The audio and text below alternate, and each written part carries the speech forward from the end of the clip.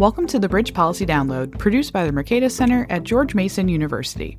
On today's episode, Dan Rothschild, the executive director here at Mercatus, has a conversation with Mercatus scholars David Beckworth and Christopher Russo about inflation and deflation, supply-side bottlenecks, spillover effects, base effects, the velocity of money, the U.S. debt to GDP ratio, black swan events, and why we shouldn't fear a repeat of 70s-era inflation. If you would like to contact a scholar involved in this episode, please email Mercatus Outreach at mercatus.gmu.edu.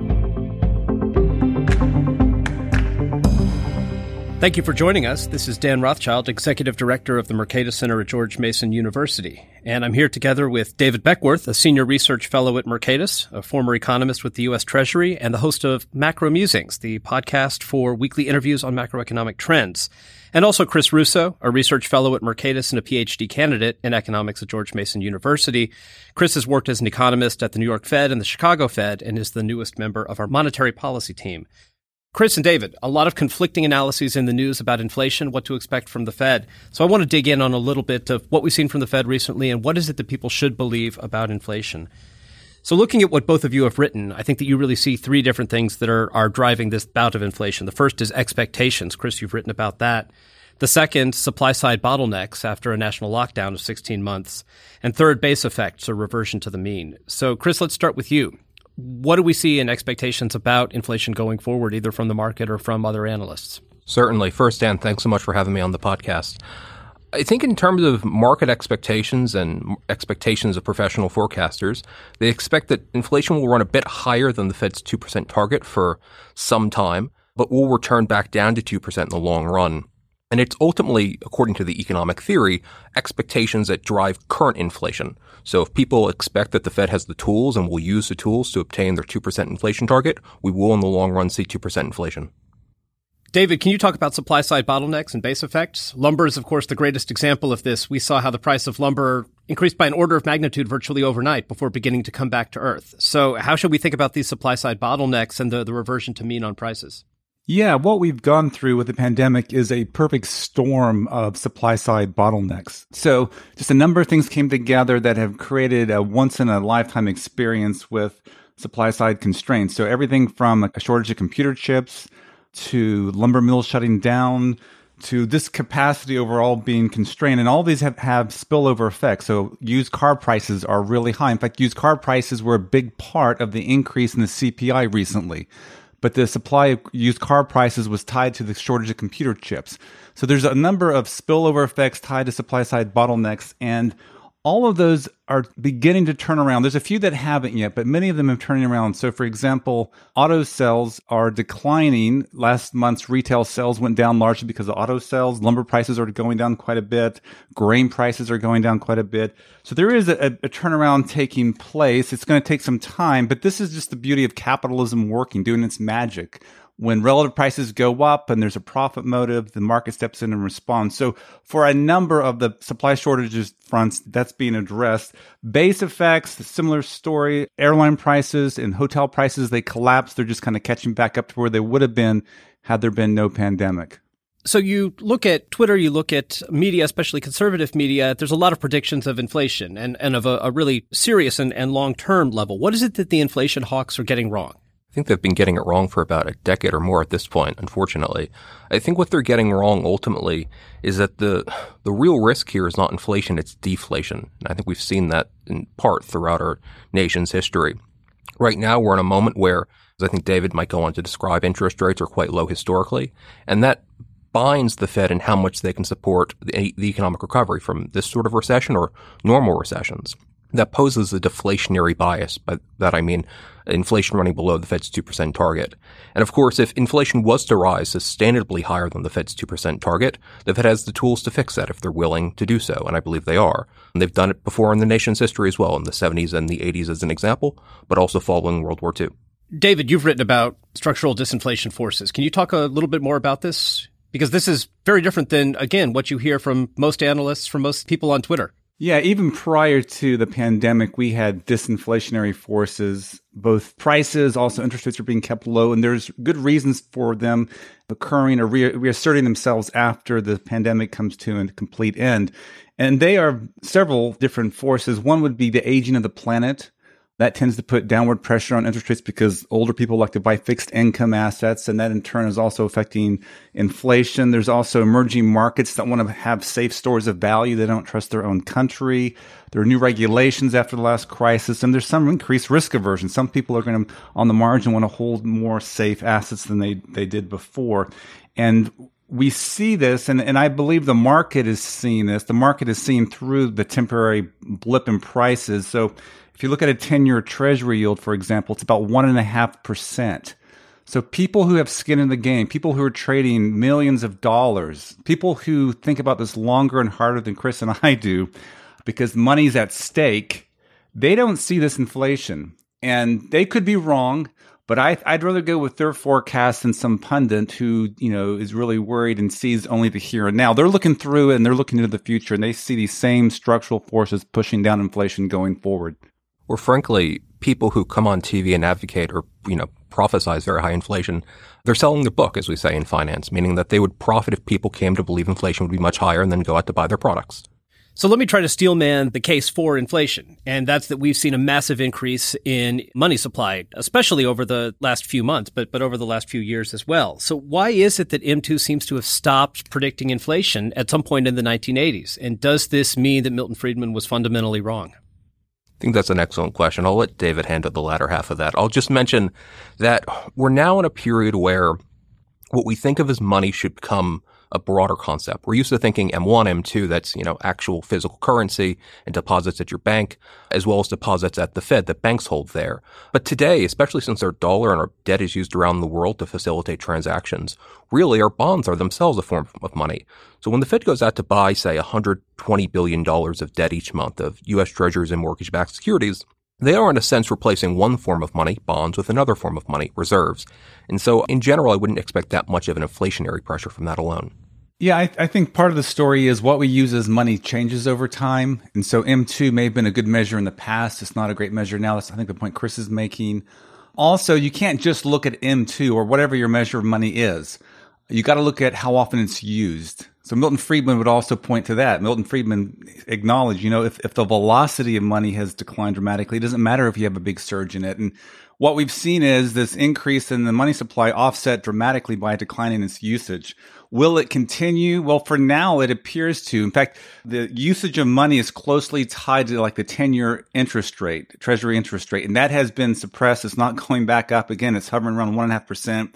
So I have reason to believe that the velocity money will stay relatively low, and we shouldn't worry too much about this. It is understandably a little shocking to look at M2, but I think what's going to happen is the velocity offset is going to make a big difference. David, I'd like to go back to a point that you raised a few minutes ago about safe assets. And I think that this goes back to Chris's point at the very beginning about expectations. So you write, quoting the great economists, the Bangles, that it's an eternal flame of investors looking for safe places to put their assets, and they continue to put them into the United States economy. They continue to buy U.S. bonds. They continue to finance the debt. Are you at all concerned that this romance will go out at some point? Is there some tipping point in terms of debt to GDP ratio where this will become unsustainable and where they will look for other safer assets to buy up? Anything is possible, but I think it's unlikely at this point we're going to see something like that occur. And yes, we've seen a big run-up in debt in the U.S. We're now at 100% of debt to GDP, so the amount of debt is about the size of the economy. But it hasn't, again, altered the investors' love affair with U.S. debt. Again, 10-year treasuries, 1.5%. If they really were getting worried, we would begin to see them dial back. Now, in the far future, this could happen, but there's a lot of structural forces in place that's going to make it very hard to move from like U.S. dollar system to, say, the Chinese yuan or even maybe more euro-based assets. And one of the big reasons for that is there simply aren't many other assets out there. This piece that you mentioned where I write this love affair story with U.S. Treasury debt, I put a measure in there that shows foreigners outside the U.S. hold around $30 trillion worth of U.S. dollar-denominated assets. Some of that's Treasury, some of it's corporate bonds and other stuff. But if you're going to have a run on the dollar and you're going to see people give up and switch to other assets, you need to have a substitute for that. And there simply isn't something on that scale yet. And maybe one day cryptocurrency, maybe one day Chinese yuan, but we're a long ways from that. So in some ways, the investors are stuck with the dollar. I might frame it even a little bit differently, although I agree with everything that David just said. In our country's history, over 200 years, we've built up an extraordinary amount of institutional credibility, both with the U.S. Treasury, founded with the first United States Congress, and more recently in the last 100 years, the Federal Reserve. That gives us a bastion of capital, so to speak, with our world image and our institutional credibility. If we were looking for a black swan event, something that might happen that would ultimately lead to the type of hyperinflation that some people have been prophesizing for many years, I think it's that loss of institutional credibility we should be guarding against. So how much of the current blip of inflation do you think is tied to the massive fiscal stimulus that's come out of D.C.? And I hate to use the phrase stimulus because, of course, it wasn't really intended as stimulus, but that is apparently the shorthand that we're using for it, and it does seem to have had some sort of stimulative effects, at least at the margins. Is this what's being reflected in current numbers? And as we see D.C. pull back from this kind of stimulus, are we likely to see inflation numbers and interest rates affected by that? Well, I do think it's a meaningful part of what we're seeing right now. People are spending funds from their checks. There's still a lot of that money sitting on the side waiting for, full employment. People are waiting to see if the recovery will be complete. But I wouldn't worry about this too much because this is more like a one-time pop. We're not going to see sustained growth in government debt. It's been huge. There's talk of another infrastructure bill, but I just don't see the political support there for programs like these continuing on a regular basis. And you need something like that to occur for inflation to really take off. You need to see sustained growth in government debt year after year after year. And I just don't see that's in the cards. If we look back to the 1970s, many people look at the 1970s as something that they're worried about that we may be going into right now. That was like a 15, 16-year journey. It didn't happen overnight. And so we would have to replicate something like that. We'd have to have sustained growth in government debt. And I just don't see that happening anytime soon. David, you've written about the narrowing of the nominal GDP gap recently. What should we take away from this, and why does this matter? Well, the nominal GDP gap is the difference between what the country thought would happen to the dollar size of the economy, and you can think of that as a total income or total spending on the economy, and where it actually is. What it means is people have based contracts, taken out mortgages, gotten leases for businesses, all based on a certain expected path of income and sales growth. And it's closing rapidly, which means we're getting back to where we would have been had there been no pandemic. We're getting back to close to at least a full recovery. There's still some ways to go. There's still a number of people who are out of the labor force, but I think, we're definitely on the verge of a full recovery. So if you were the counterparty to the analysis that you have right now, what is the black swan or the tail risk event that you would be most concerned about? I think I would just reiterate what I mentioned earlier about institutional credibility. If there comes a point where the public, either the American public or the world public, which as David has mentioned, invest in a large portion of our debt and assets more broadly than that, becomes disillusioned with the state of our institutions, anything's up to change, particularly since it is expectations, in my view, and I think in economic theory, that drives longer run inflation. I would add to that, it's not so much a black swan as it is an ongoing problem that we haven't fixed. So I mentioned all the supply side bottlenecks that should be corrected within the year or so. There are some other supply side bottlenecks that are still problematic. They're not going to cause runaway inflation, but they're going to be front and central and cause pain. And many may confuse it for inflation. And that is our housing supply shortage. That's not going away anytime soon. And Dan, we have great colleagues at Mercatus who are working on this and our urbanity program, but also oil prices. Oil prices probably won't turn around soon in time as well. But both of these, of course, are in settings where markets aren't allowed to do what they normally would do. And those are going to have a real pain imposed upon household budgets. But I wouldn't view that as catastrophic, just as something we're going to have to work with and wrestle with going forward. One other thing I think it's useful for people who are concerned about inflation to also understand, this is, a pandemic. We haven't had this happen in our lifetime. On top of that, we've had the Fed adopt a new framework. And that framework is very different than before, and that's also added some confusion into the mix. If I can just briefly talk about that framework. In the past, the Fed has let their inflation misses be bygones, let bygones be bygones. So in the last decade, when we've actually undershot that 2% target, the Fed has adjusted policies I think is appropriate, but they haven't tried to make up for those misses. Now they are. And in fact, if you look at a longer time horizon, not the last 12 months, but in fact the last, say, 24 to 60 months, inflation's pretty closely averaged 2%. So in some sense, what we're seeing now, it's not intentional, but it could be thought of as making up for prior misses. It is hard, though, Dan, for people to maybe to see that because the Fed is allowing things to run hot. But here's the silver lining in all this. If this new framework does work out, we will actually have greater long-run price stability. Even in the short run, it doesn't seem that way. If the Fed can really pull this off, you'll be able to better predict prices over the next decade or two. So let's talk about what the Fed is thinking. On Wednesday, the Federal Open Markets Committee announced there would be 2 hikes likely in 2023. And David, you said in the New York Times, and I quote, "There's still a long way to go. This is the next phase, and it's a lighter touch phase, but it's not the beginning of a tightening cycle." So my question is to both of you, how is the Fed likely to think about this challenge over the next couple of years? And how specifically are they going to be thinking about their new targeting policy and how to enact it? Maybe for the listeners, it'd be helpful to clarify the predictions that you're talking about. All the FOMC participants, the people that come to Washington who have been appointed by the president or appointed by other localities in their home Federal Reserve districts, come to Washington to vote on monetary policy. And every other time they do this, they put forth their own individual projections about monetary policy. And so what Dan's referring to is if you take the median of those projections for the Fed funds rate, overnight interest rates essentially, the median participant is predicting 2 interest rate increases. But the Fed, of course, is data dependent, as they've emphasized, and they've also emphasized how patient they're being. In the most recent press conference, Chairman Powell even said that, the dots don't predict inflation, the dots being their projections, nor can markets really predict short-term interest rates all that well.